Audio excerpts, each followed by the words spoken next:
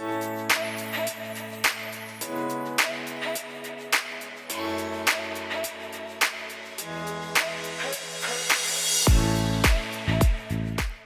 to She Brigade, the podcast. I'm your host, Belon Tlemsemere. On this podcast, we bring you amazing trailblazing women to come and share their life and career journeys with you. From entrepreneurs to 9-to-5ers, join us as each guest takes you through all of the highs and all of the lows of their journeys that have led them to being who they are today. Hey everyone, and welcome to another episode of She Brigade. If you're new here, welcome, and I hope you return for more. And if you're a returning brigader, welcome back and thank you for always showing love. So, today's guest is Tetlanyo Lekalake. Teti is the Regional Marketing Program Lead on Facebook's Global Business Marketing team. She was born in Botswana, moved to South Africa for 10 years, and has now been based in Ireland at Facebook's headquarters for the last 6 years. She is the co-founder of the African Professional Network of Ireland, also known as APNI, as well as the co-founder of the Ireland chapter of Black at Facebook. She also recently started her own podcast, Career Queens Podcast, where she shares career conversations with millennial women about the strategies and tactics that they've employed to progress their own careers. Keep listening to hear all about Teti's journey. Let's dive in. Hey Teti, welcome to the podcast. Thanks, Billo. Thank you so much for having me. It's my first time being a guest on a podcast, so interesting, very interesting experience. Yeah, you probably like now used to be on the other side of the interview. Yeah, 100%. Like I just recently started a podcast, so haven't been doing this for nearly as long as you have, but yeah, so far it's been so much fun, and I guess I get to see how the guest feels. How your guests feel, yeah. It's a learning experience for sure. Awesome. Okay, so on this podcast, we actually start all the way from the beginning. So take us all the way back to younger you, what it was like growing up, your upbringing, your schooling life as well. Okay, well, I was born and raised in Gaborone, Botswana. And I am a middle child. So I have an older sister, a younger brother. And I guess when I think about like how that's shaped me, my sister definitely always kind of set the standard for us. I'm very lucky to have a sister as like, as driven and as intelligent as she is. So just for context, for example, right now she's doing her PhD at MIT and she's always just she's like always been a like big influence for me in terms of my academics. But even in terms of like, that typical middle child syndrome where you want to stand out and you want to make a place for yourself and you don't want to be like the other one, like your younger sibling or your older sibling. So I think that kind of shaped me in a way in terms of like just my journey of like self-awareness. And also to some degree, I guess I used to be very competitive. So in as much as it's about like try as much as possible to be where she was. So like she was a big influence in my life. And then I have my younger brother and we were very close. He's 2 years younger than me. So in terms of like my childhood, like we were just used to play with our neighbors. It was a really, really great upbringing. I always think about like how, initially I used to take that for granted. Just being surrounded by such a loving family. It was just amazing. Like every day after school, we'd go to my grandfather's house, because it was just like a few meters away from where our school was. So that in itself was a blessing. And then when I was like 13, my mom decided to do a PhD. So she was in her 40s. And again, my mom is a big influence on me, even though she wouldn't call herself a feminist. She's probably the first feminist I met. She's also, like my sister, PhD life. She's currently a lecturer. But at the time, she was trying to kind of pivot her career. So she used to work in the United Nations Development Program, so UNDP.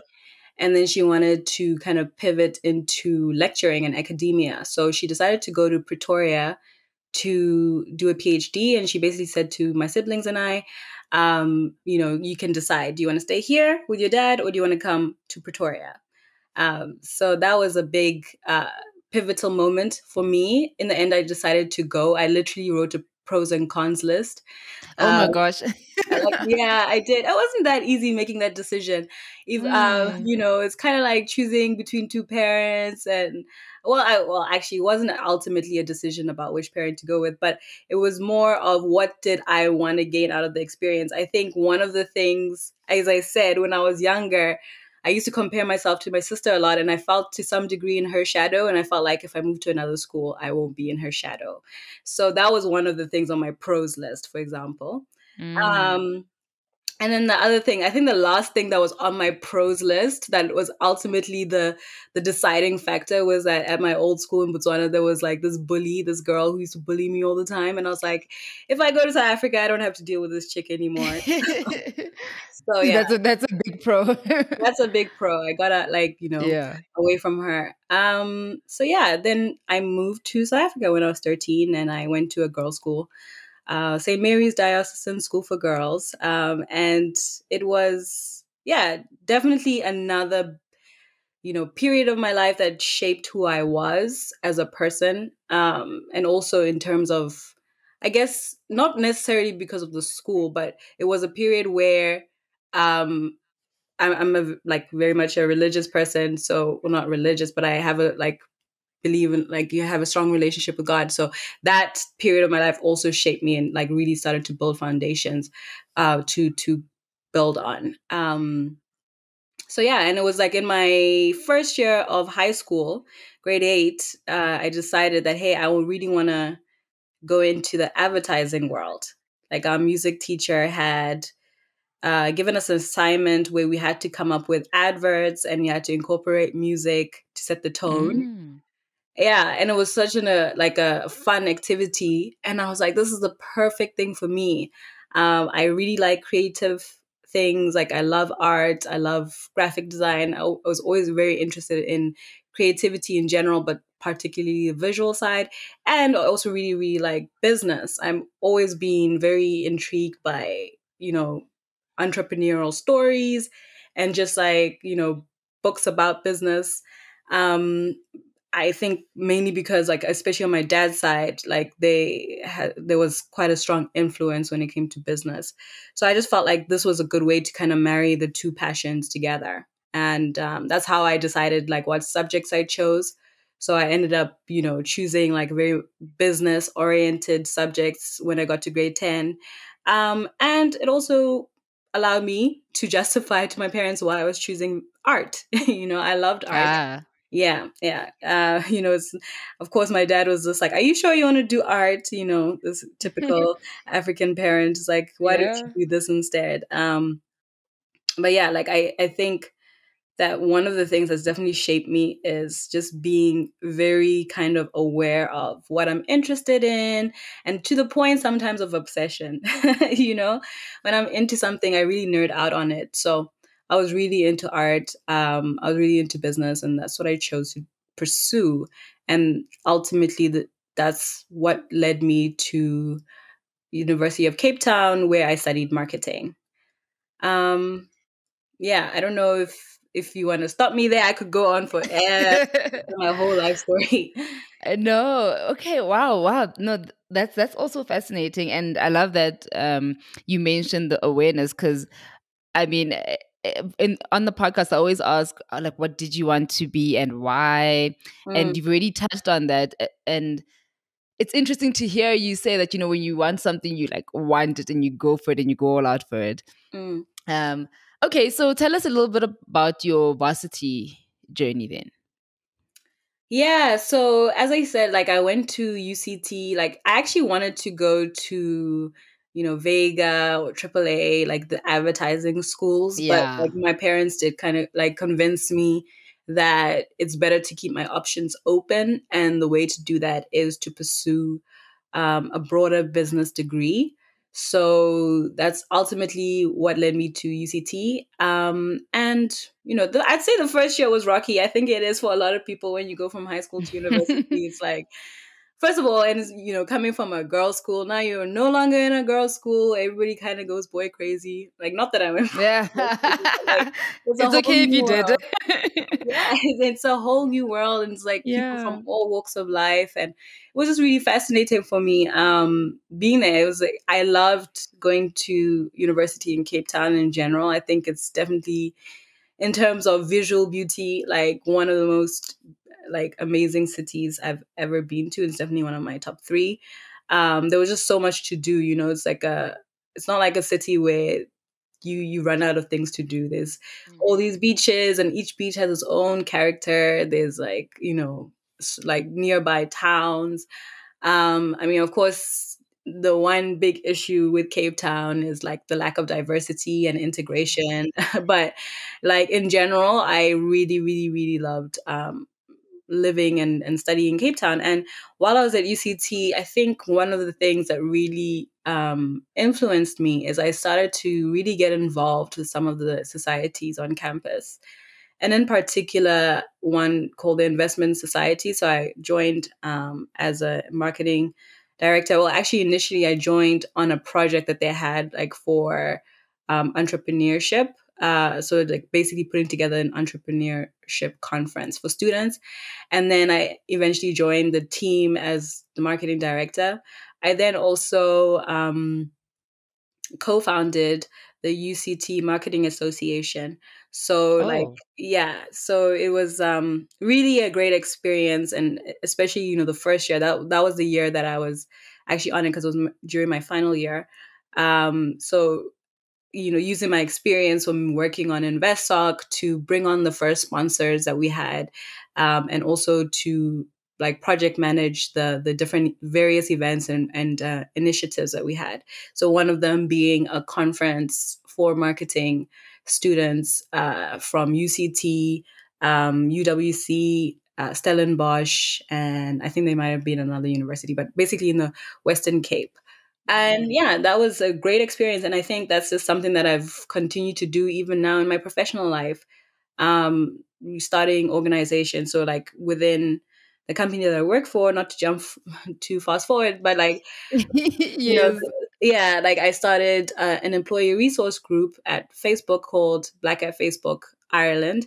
And then also outside of work, co-founded an organization called the African Professional Network of Ireland, which is all about bringing together African professionals living in this country, and especially like younger ones who and a lot of whom are expats.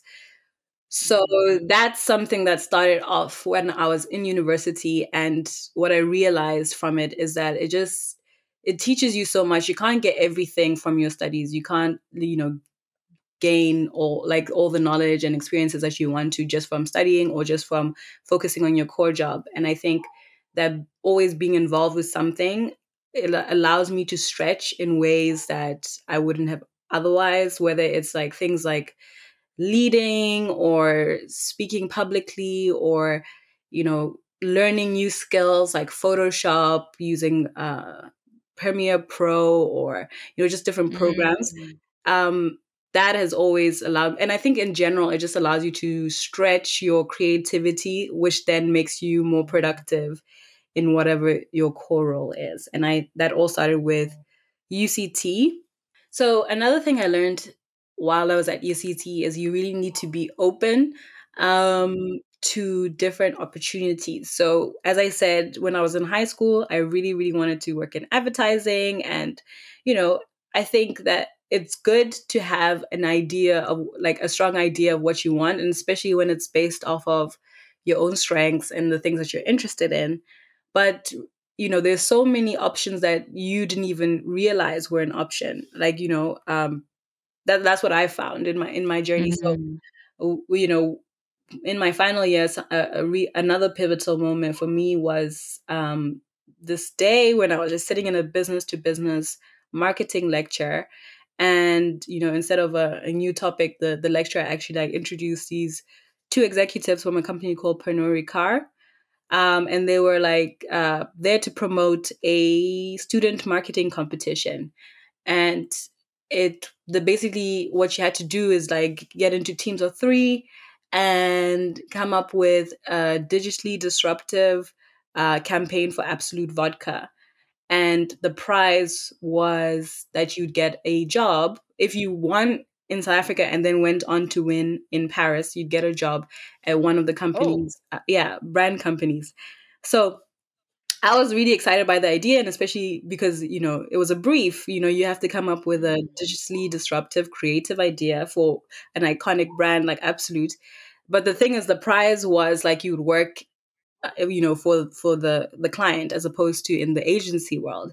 And I'd done all my internships in agencies like Young and Ruby Cam, for example, and that's where I'd hoped to go when I graduated.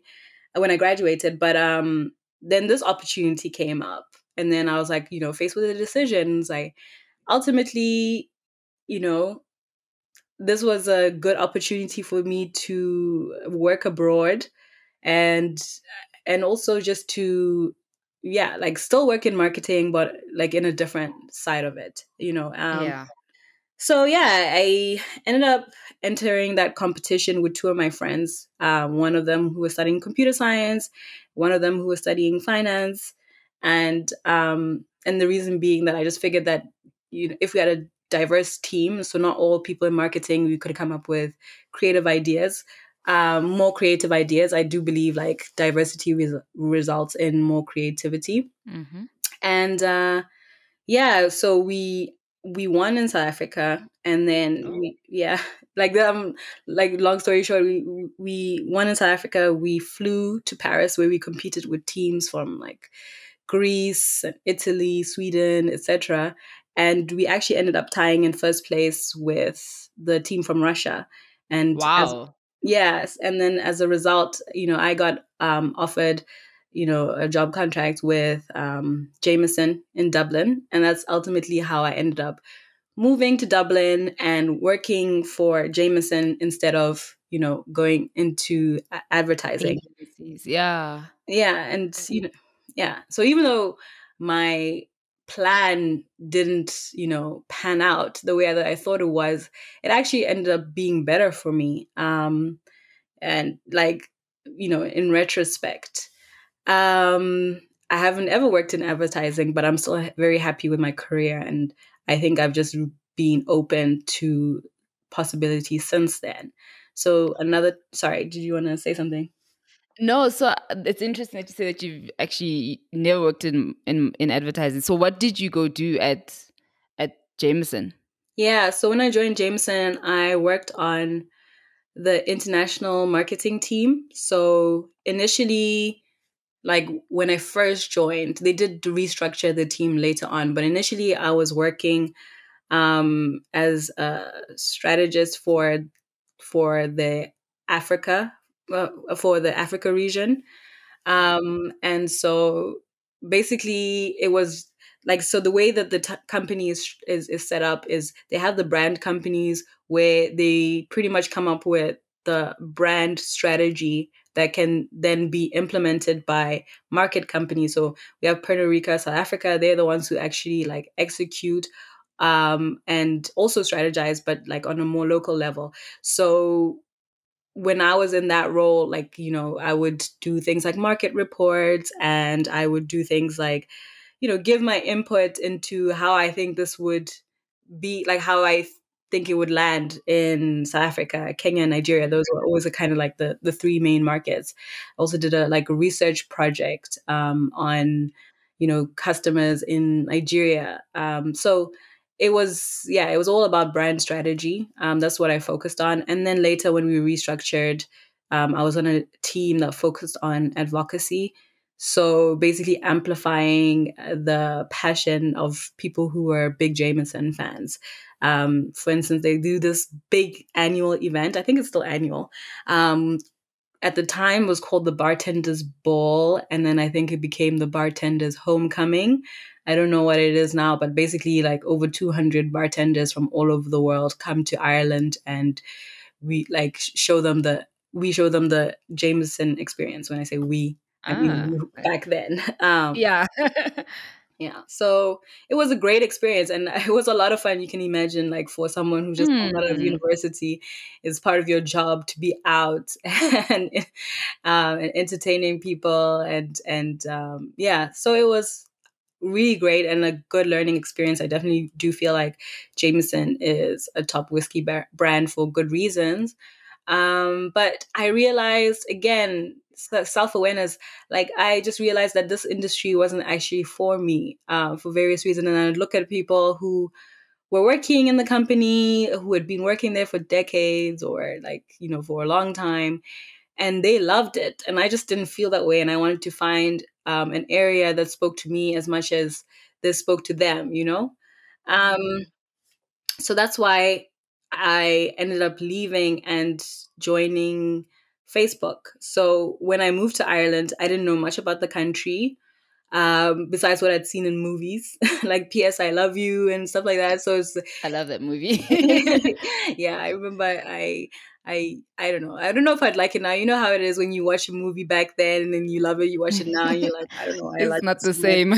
Yeah, exactly. I definitely loved it when I was in high school. I remember, Yeah. yeah, watching it at like 9 in the morning at a cinema, I think at Brooklyn Mall.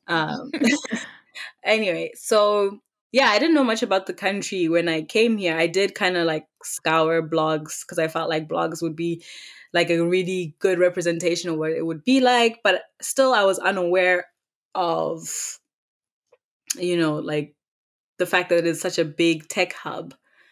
Okay, so I just want to know from you. I mean, I hear you, okay, we now know how you ended up in Dublin, but what was the what was the cultural move or personal move like for you? Because it's a Mm, very different place to what you're used to. I mean, I feel like Botswana and South Africa are not so different, mm. but now moving to a place like Ireland, that's very different. So, how was that journey, like the transition for you to move there? Yeah, that's a good question. Well, first of all, I would like what helped the situation, like me moving, or what eased the transition was the fact that my best friend was actually already living in Ireland. So 6 months prior to me moving to Ireland, she had actually come here to work for Google. And it just was completely like coincidental in a sense, or yeah, because neither of us had planned like early, to move there, but she ended up getting an opportunity and it just happened to be 6 months before I moved there. So I stayed with her and of course she introduced me to some of her friends, and actually like my first flatmate who I lived with for 6 years was a friend of my best friend. Mm. So that definitely eased the transition somewhat. But at the same time, it was a culture shock. It could be things like the fact that you don't see many black people at all. Like that's always like Yeah. a big thing for Africans or for black people who are moving to Ireland, is that you need to find the community. It's not immediately apparent where the black people are hiding. They're like mythical creatures when you come here. And especially, for someone who's working and you don't see people who look like you, and Mm. particularly in senior levels, it can be difficult. But yeah, so that was a big change. The other thing was, just cultural nuances. So I would say in South Africa, for example, where I lived for 10 years, it, the when you just understand the humor, you understand just like the social dynamics. In Ireland, people here are very friendly. um you get into a cab drivers are very chatty. People here are just generally chatty, but I think that there's a lot more small talk here than in South Africa, for example. So I remember remarking in one of my first few months here, is like, oh my gosh, I've never heard people speak about the weather so much in my life. Like every day. They actually speak about the weather. Oh my gosh. Every day there's a discussion about the weather. And now I've just kind of acclimatized to it. Um, but at the time, yeah, I just wasn't used to talking about what are you doing on your weekend. I think that's also partly like work, conversations with people that you barely Mm. know. But yeah, there was a lot more small talk. I think in South Africa, like people don't do small talk nearly as much. It's like if you have something to say, you say it. If you don't have something to say, you just look at the person and you say hi, and that's it. But here, like people want to know, like, what did you do for the weekend? What are you doing for the weekend? Oh, the weather's lovely. So initially, I wasn't used to it, but now I am, and I definitely. I mean, it's been 7 years since I moved here, and it's grown on me, and I've settled in, and I feel like it's definitely one of my homes. I would say Botswana is definitely home, and then South Africa. I still feel at home when I go there, and like when I come back to Ireland, say from visiting my family, I feel like I'm back home. Mm. But another interesting that I've like heard is that from a friend who had studied, human well, not human resources, but she worked in human resources. She had studied organizational psychology. Apparently, for people who move to a new country, like initially, like say the first 3 months, you're just like really, really excited. You're in a new place, everything's new, and just fascinating. And then the fourth month, that's when it starts to hit you. And I think that's been the case for many people I know who've moved over Mm. here, is that initially it's all exciting and great, and then it dawns on you that, hey, like actually I'm here now. I'm like, this is my permanent home, at least. Not permanent per se, but this is long term. And that's what Mm. happened to me. There was, I think it was month 4 or 5, when I just became very sad. I just wanted to go back home. I was feeling homesick, and particularly because of the weather. Ironically, the thing that we talk about so much, it is the hardest thing to adjust to. It sounds like a trivial thing, but when you see overcast skies literally for a whole week and you haven't seen blue, it can, affect your mood. And I just wasn't used to the weather, and the impact that it can have on your mentality. So yeah, that was a big adjustment. Mm. I mean, when it's cloudy here, I'm like I struggle to wake up. I can't Yeah, imagine. Yeah, I can't imagine like having to adjust to such dramatic. I mean, yeah, to that such a big change, and yeah, it's not just like today or tomorrow. It's like you're every saying, day. it's your life. It's Yeah. your actual new life now. Yeah, like true story. Like when it's 17 degrees here, people are out shorts, t-shirts. It's 17. 17. That's all it takes. Like, and myself included. I have Yeah. somewhat adjusted to what summer here means. It's not like Mm. what a heat wave here means. It means early 20s. A Oh heat my wave gosh. was on like in the 40s. So yeah. Yeah. Okay. Wow, that's so interesting. So yeah, tell us about your move then from Jameson to Facebook.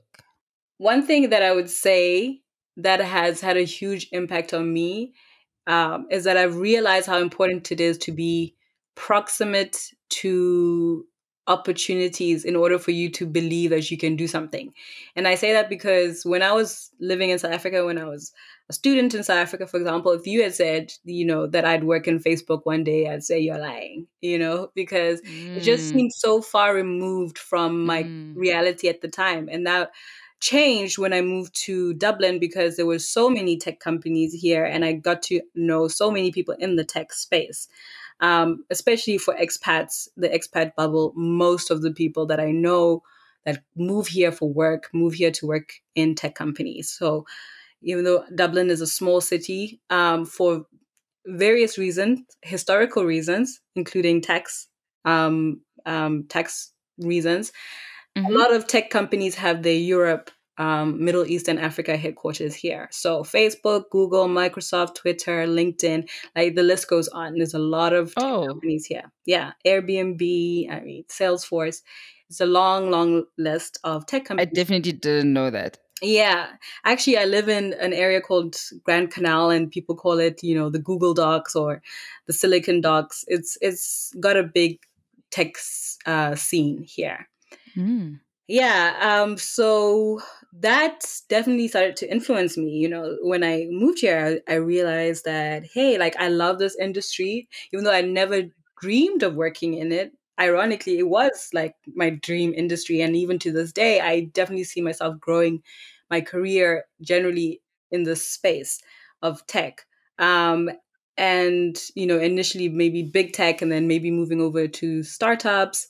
But like, yeah, and that all started because even though at the time I didn't know anybody actually who worked in Facebook, which is super weird because there's so many, but like I mainly only knew Googlers.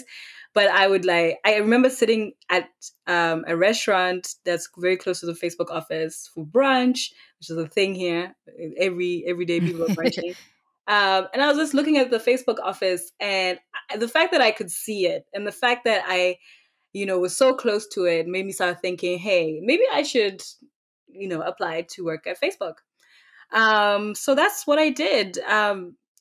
Even though like I was enjoying my time at Jameson, like I think for the first year, I realized, as I said, that it wasn't the industry that I necessarily wanted to grow my career in, and that's okay. It's just a difference, in terms of not per se values, but it just wasn't a match for me. And I had this hypothesis that I would really love working in tech because it's fast paced, it's innovative, it's like the culture is somewhat, flat. Well, egalitarian. No, what's the word? It's not very hierarchical. So being a young Mm, person in a tech company is not an issue. It's not like you move from here and you have to step up and step up here. You know what I mean? Like you can influence mm, like right from the beginning. And the impact that you can have is so broad because so many people are using these technologies. It excited yes. me that there were like billions of people using Facebook's platforms. So I, would kind of look at the career site, and it was actually my best friend who pointed out this role called market specialist for Africa, in the global operations team. So um, that was a big turning point for me because, or big moment for me in my career because it would mean pivoting out of marketing for a time.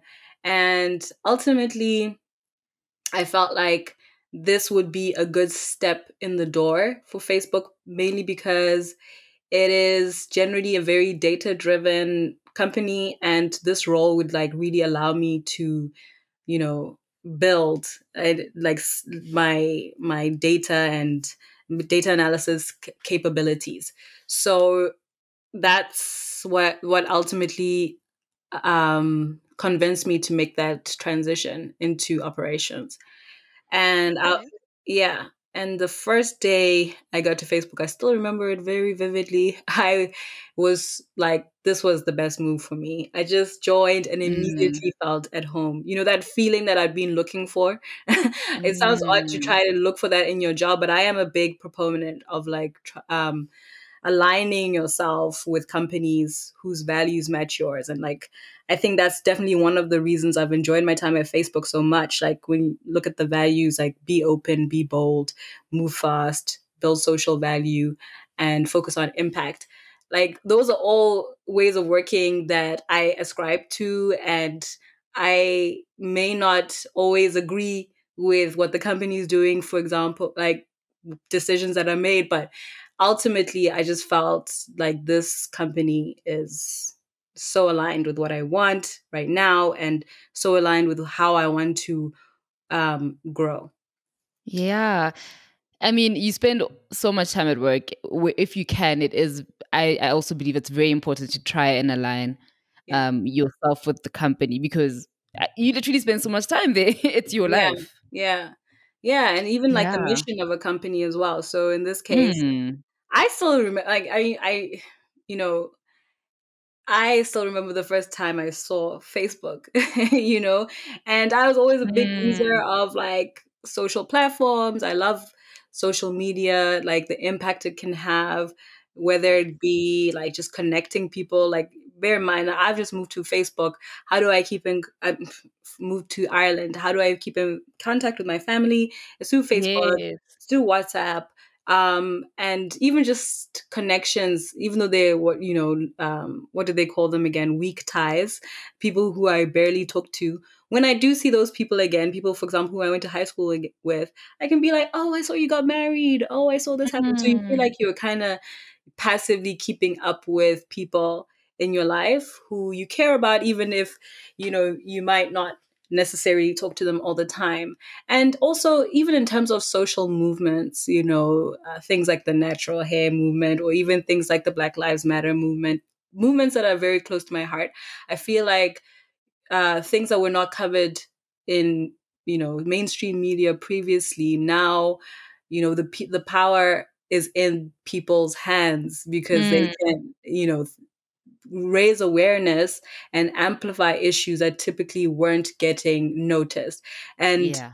yeah, and educating people about even things like colorism, for instance. These are Mm. conversations that previously weren't happening, and people are starting to, shift in terms of their perceptions of things, their perspectives, because they're being educated by people who are just using social media platforms. So, Social media. the mission of the company and the potential um, impact, positive impact, is what drew me. Mm. Yeah. I also want to just comment on something that you said earlier about um, proximity to things, seeing things. Like you said, you were having brunch, and because you could see the actual building, that's when it dawned on you that you can be a part of that, and you can actually go for that.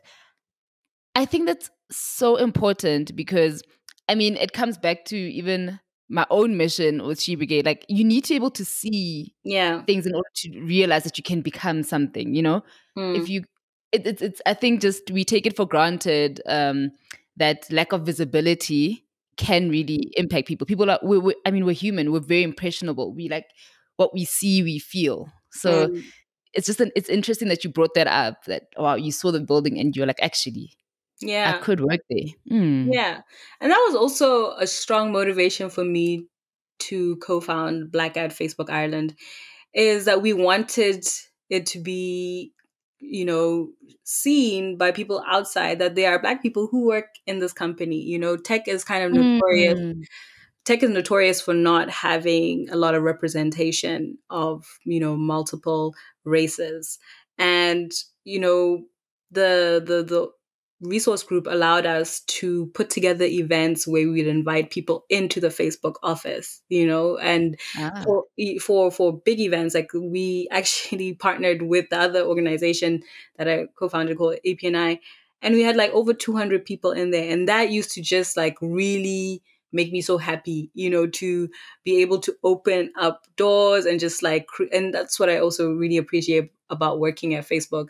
There's this, one of the sayings is, nothing at Facebook is somebody else's problem. And although, of course, I do feel like diversity and inclusion is and should be a company priority, at the same time, if you have an idea or you see that something is not being done currently, you get a lot of support when you like decide to do something about it. So in Mm. this case, I went to the head of office like initially, and I was like, I want to start this resource group, and he gave us budget, and that kind of support really goes a long way in making me want to stay at a company. Like, and the reverse, of course, would be, like if people don't feel like they truly belong there, or they can't make the impact that they want to be able to make, that's usually what like results in people leaving. So yeah. Mm-hmm. Hmm. Tell us a little bit more about some of these these organizations that you founded. Well, first of all, I just want to say that it was a group effort. So with Yes. APNI, I actually, it was a friend of mine who lives in Dublin. She got together a group of people who she felt like should, start something. So we met up in a restaurant and we started like bouncing ideas, like with the objective specifically of bringing together the African community in Ireland. So I joined initially as the marketing director, and then down the line, because I'd had experience from my uni days of getting sponsorship, I also started working on the corporate partnership side. So bringing on sponsors like Facebook, you got to start where it's easy. Mm. LinkedIn, Google, Airbnb, etc. So yeah, that's that. Or that organization now is like run by a really great team, and that's the best thing that can happen, right? Is when you start something and it's having impact, but maybe because your life is just in a different season, you have to move on to other things. And it's so great to see it continue and to go onwards and upwards, which has been the case. And basically what we did at the time was organize, I think it was an event per quarter. So I think the smallest event was our launch event, which was still like attended by over 110 people. And we'd have like just topics such as building your personal brand and coping with racism and racial microaggressions, and the power of networking. So we'd have like a theme for each event, but the real great part, and the speakers were great, but the best part was probably people actually getting to meet people who are outside of their bubble.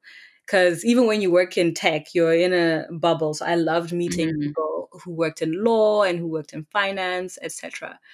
And that is really the reason I started to feel more at home, was that I was meeting all these people who didn't feel like they were just in the expat bubble, but were just part of my life in Ireland outside of my job. So yeah, I definitely attribute being part of that organization as a big part of why I feel at home here. And then with Black at Facebook, as I mentioned, it's an employee resource group. So we have quite a number of resource groups. And so, for example, Women at Facebook, Pride at Facebook. And at the time, though, we just had a Black at in the US. So when we started in Ireland, it was the first time that they had a chapter outside of the US. And the interesting thing is, when we were starting it, we had to think about like, how are we going to make it relevant for this particular audience? Because in Ireland, even in contrast to London, so in London they have a chapter, but a lot of the people grew up in London. And then when you contrast it to Ireland, a lot of the people moved to Ireland for the job. So it's a very, very diverse group of people. It's a lot of people from the African continent in particular, but I think it's like over 19 nationalities represented from Africa alone. So diversity and inclusion, it means different things to different people. You're from South Africa, like the conversation of race is still very top of mind. Other people come from countries where they don't talk about that kind of thing, and maybe initially they don't even understand how it is a thing until they've been living away from like their country for a while. So we had to look at how the distinct problems that people face and try to come up with solutions for all of them, and more importantly, build a community. That was the most important part, was just like making sure that people who were Black at Facebook felt like they belonged and that they had a group of people that they could chat to about any and everything. Wow. What advice would you give to someone who is maybe going through some stuff at work? And because I feel like you are a big entrepreneur, like internally. What advice would you give to someone who is in corporate and trying to start movements or groups like this? That's a good or just question. make change? Yeah, that's a good question. And I think that it's very important to understand why you're doing it. I think being driven by a mission is very important. So like a broader mission, one that impacts not just yourself, but like the community. So if you want to do it because you want to support other people, and do something for other people. Like that's very important to have right off the bat. But the second thing is you have to understand, how it's going to be good for yourself. For me, initially, it was just a way to express my creativity. I was working in operations, and so it's not the most creative department, and I was missing kind of expressing my creativity. So initially, that's what it was. I now, work in marketing, so there's plenty of scope to do creative things. So at that point, it was more, like the leadership angle to it, and even just the way I approached it was different because I was more focused on the leadership side than I had been initially. Even though I was always leading it, I wasn't thinking about like how can I develop myself as a leader.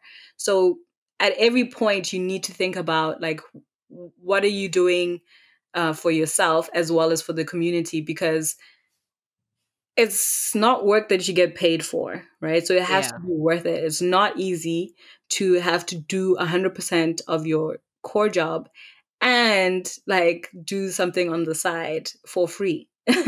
So it can't be free in the sense of like what you like that you don't get anything out of it. You're just giving, Yes. giving, giving. Because you do give a lot of yourself. You give a lot of your time, you give a lot of your energy, and even your emotions. Like it's impossible for it not to get emotional, especially when it's topics like, race. And people come Yeah. to you, when they're experiencing stuff, they come talk to you.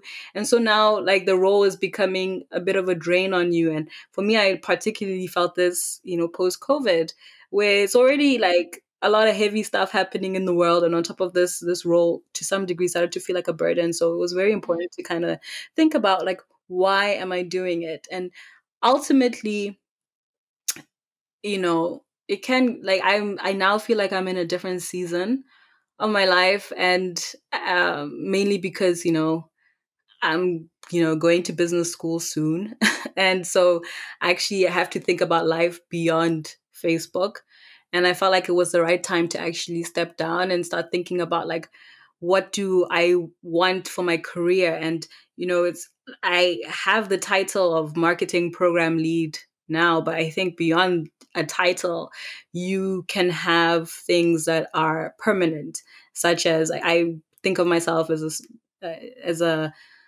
well, you used the word entrepreneur earlier. I think that's another one I might add. It's not necessarily one that was on my list, but I do think that Yeah. that's just who I am. So in future, I will still be a person who's like trying to build community internally. So I'm a community builder. I'm a small business champion, and I'm an advocate of diversity and inclusion. I think that's something that's going to be, those are going to be themes throughout my career. Um, Yeah. but like I actually stepped down recently from Black Hat because I feel like now I'm in a different season and I need to think about what that's gonna look like. And it goes back to like you said it earlier with your other organization, that it's nice to like you can, it's like real when you can step away from something and have it still Yeah, continue and grow without you.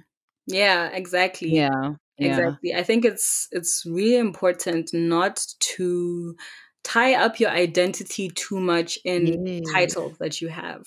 And that's why I was saying that irrespective of this is my title now, like in my current role, and for a long time I was a co-founder, well, co-lead rather. I think I always be co-founder, but I was a co-lead of this organization and that organization. And it did to some degree shape who I was, but it wasn't who I was. Mm. So yeah. Mm. Wow. Okay. So tell us a bit about throughout your whole journey. What have been your highlights, and also what have been your lowlights? My highlights and lowlights of my journey. Mm. Hmm. Hmm. This is a good question. Wow, that's a big pause. A big pause. Hmm. I would say um my highlights. And now I don't want to sound like I'm trying like, you know, too philosophical or whatever, but I think the highlights in general. So first of all, I'm a big fan of Oprah. I'm a big Oprah Okay. fan, Mama O. I always love listening to her talks. Her commencement speeches, etc. And if you know Oprah, like she loves to talk about things like in intentions Mm.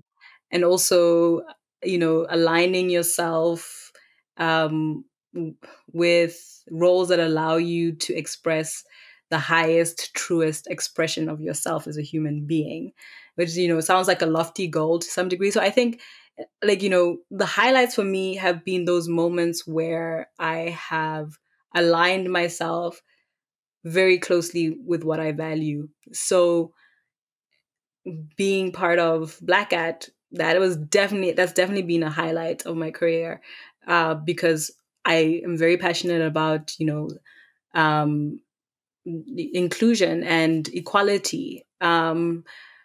Also joining a company where, as I said earlier, like the values are very closely aligned to my values, and like the mission is something that I dig and I can buy into, even if I don't always necessarily agree with everything that goes on. Like, but I generally, very broadly, believe in what the higher mission is.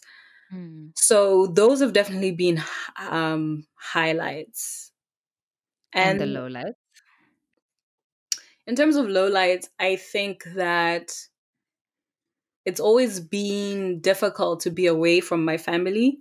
And especially when I think about Mm. like where I want to go in my career, is begun to dawn on me that it's very likely that I will be living far away from home for at least the foreseeable future. I don't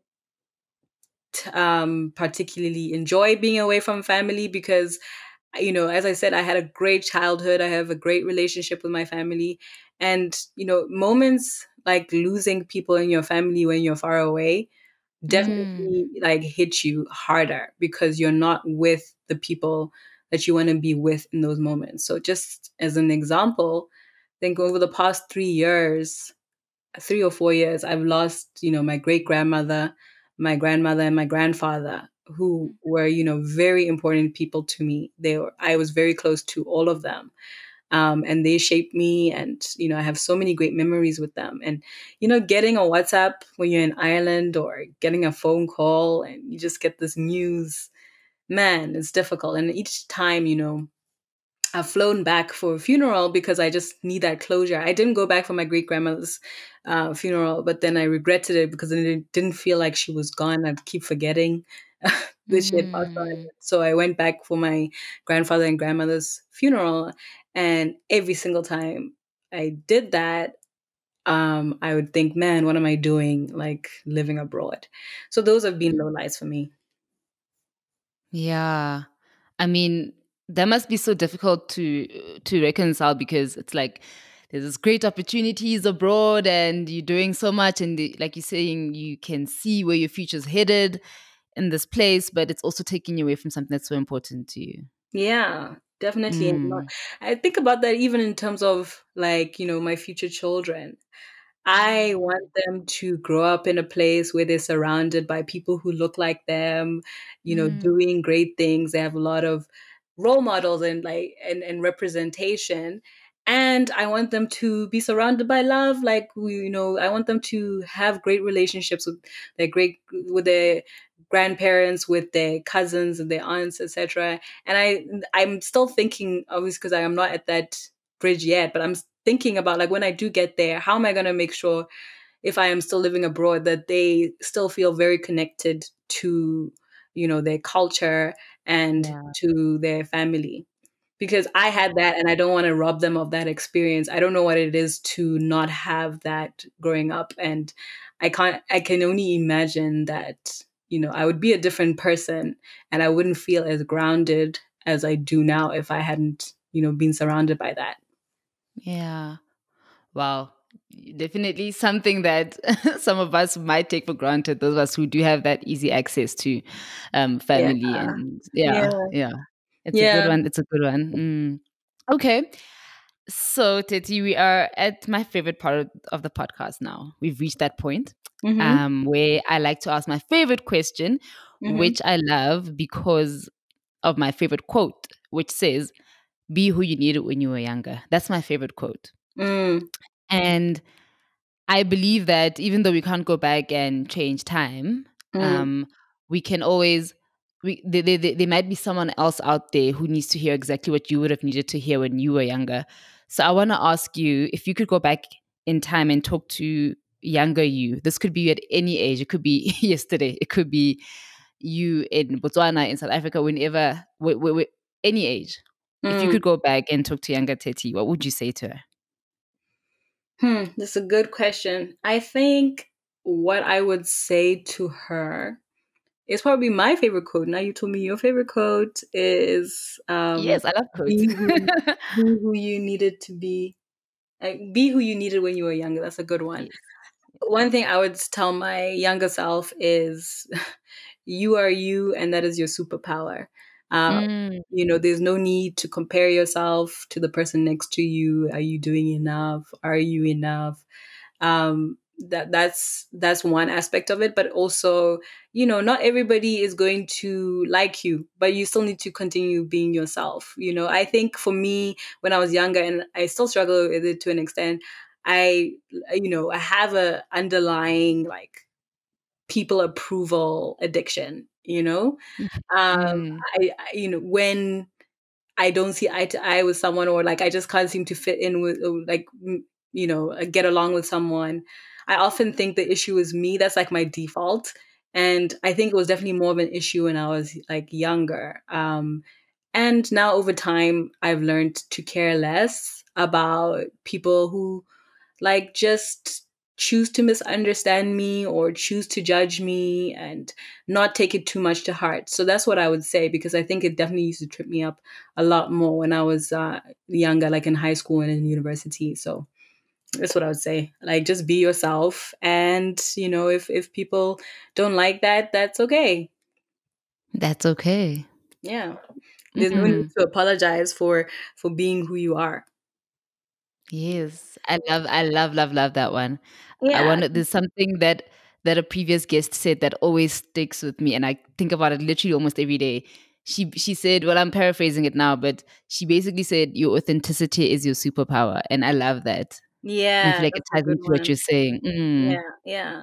And when I was saying that, I was actually just remembering a situation that happened recently. A friend of mine was telling me that there was someone who basically was insinuating that the reason I you know, like I got certain opportunities was because I'm black.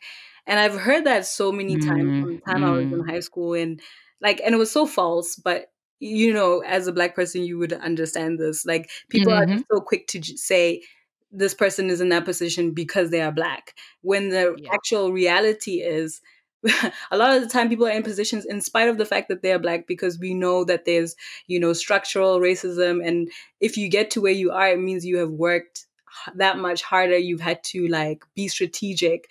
You've had to Mm. hustle your way to where you are.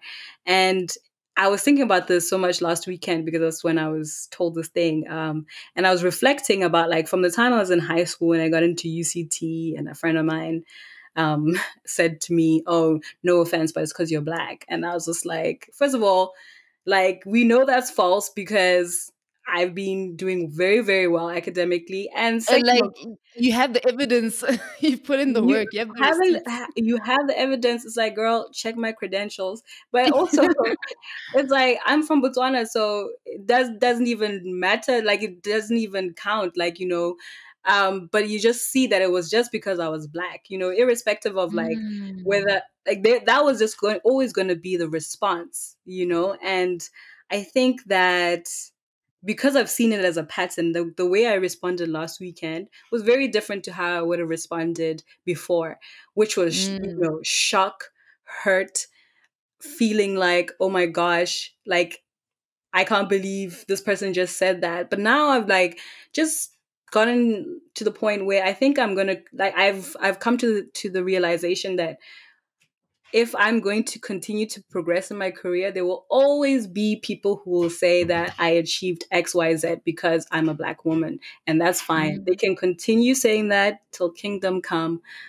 I will just continue like shining. And that's just the mindset that I had last weekend. And I realized that there'd been a shift. So I guess if I could go back to my younger self, I'd also just say that people are going to judge you based on your race, based on your gender, based on your age, and multiple other factors, like such as your personality. And that's fine. Like, just keep on keeping on. Yeah.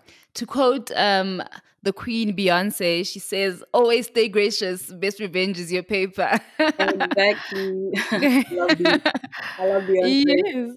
Yeah. I love it too. Yeah. Yeah. No, that's you're the first person to mention this on this podcast, I think, from what I can remember. And I'm so glad you did, because it's so true. And I've seen it as well, where people just assume that certain people get certain things because of affirmation. What is it? Affirmative action. Sorry. Yeah. Yes, affirmative action, and not necessarily because of the fact that you do actually deserve the role. And that is such an interesting struggle that we don't talk about enough, I think. Like, even people who don't know you, like, yeah, that's even the weirder part, right? Like, you don't even know the person, but you're assuming. Yeah. So just to give you an example, like when because I was part of APNI and we were trying to create like, awareness of the organization. So I ended up being featured in the Irish Times, just talking about like my journey to Ireland from South Africa. And then they posted the article and there was a lot of positive response.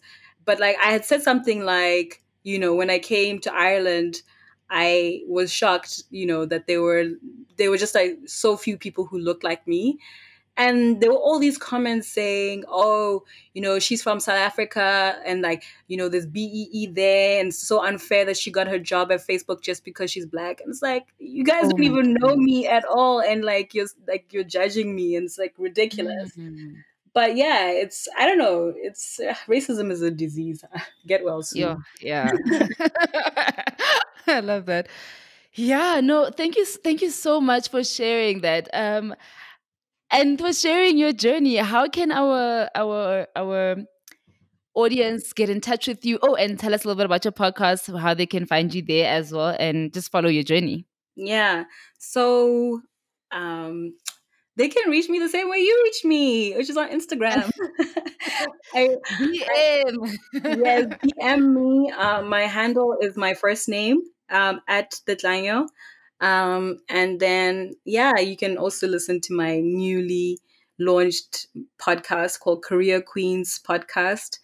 Also linked to my profile on Instagram. And there you can just basically hear about, basically moves that millennial women have made. So women in their 20s and 30s, moves that they have made to kind of get ahead in their career. So negotiating their salary, moving to another country, career pivots, career boomerangs, which is when you go to another company and then return to your former employer. So yeah, just different tactical moves and strategic moves that they've made. So that's how people can reach me. Amazing. Thank you so much. Thank you so much, Titi, for sharing your story with us. Thank you so much for having me.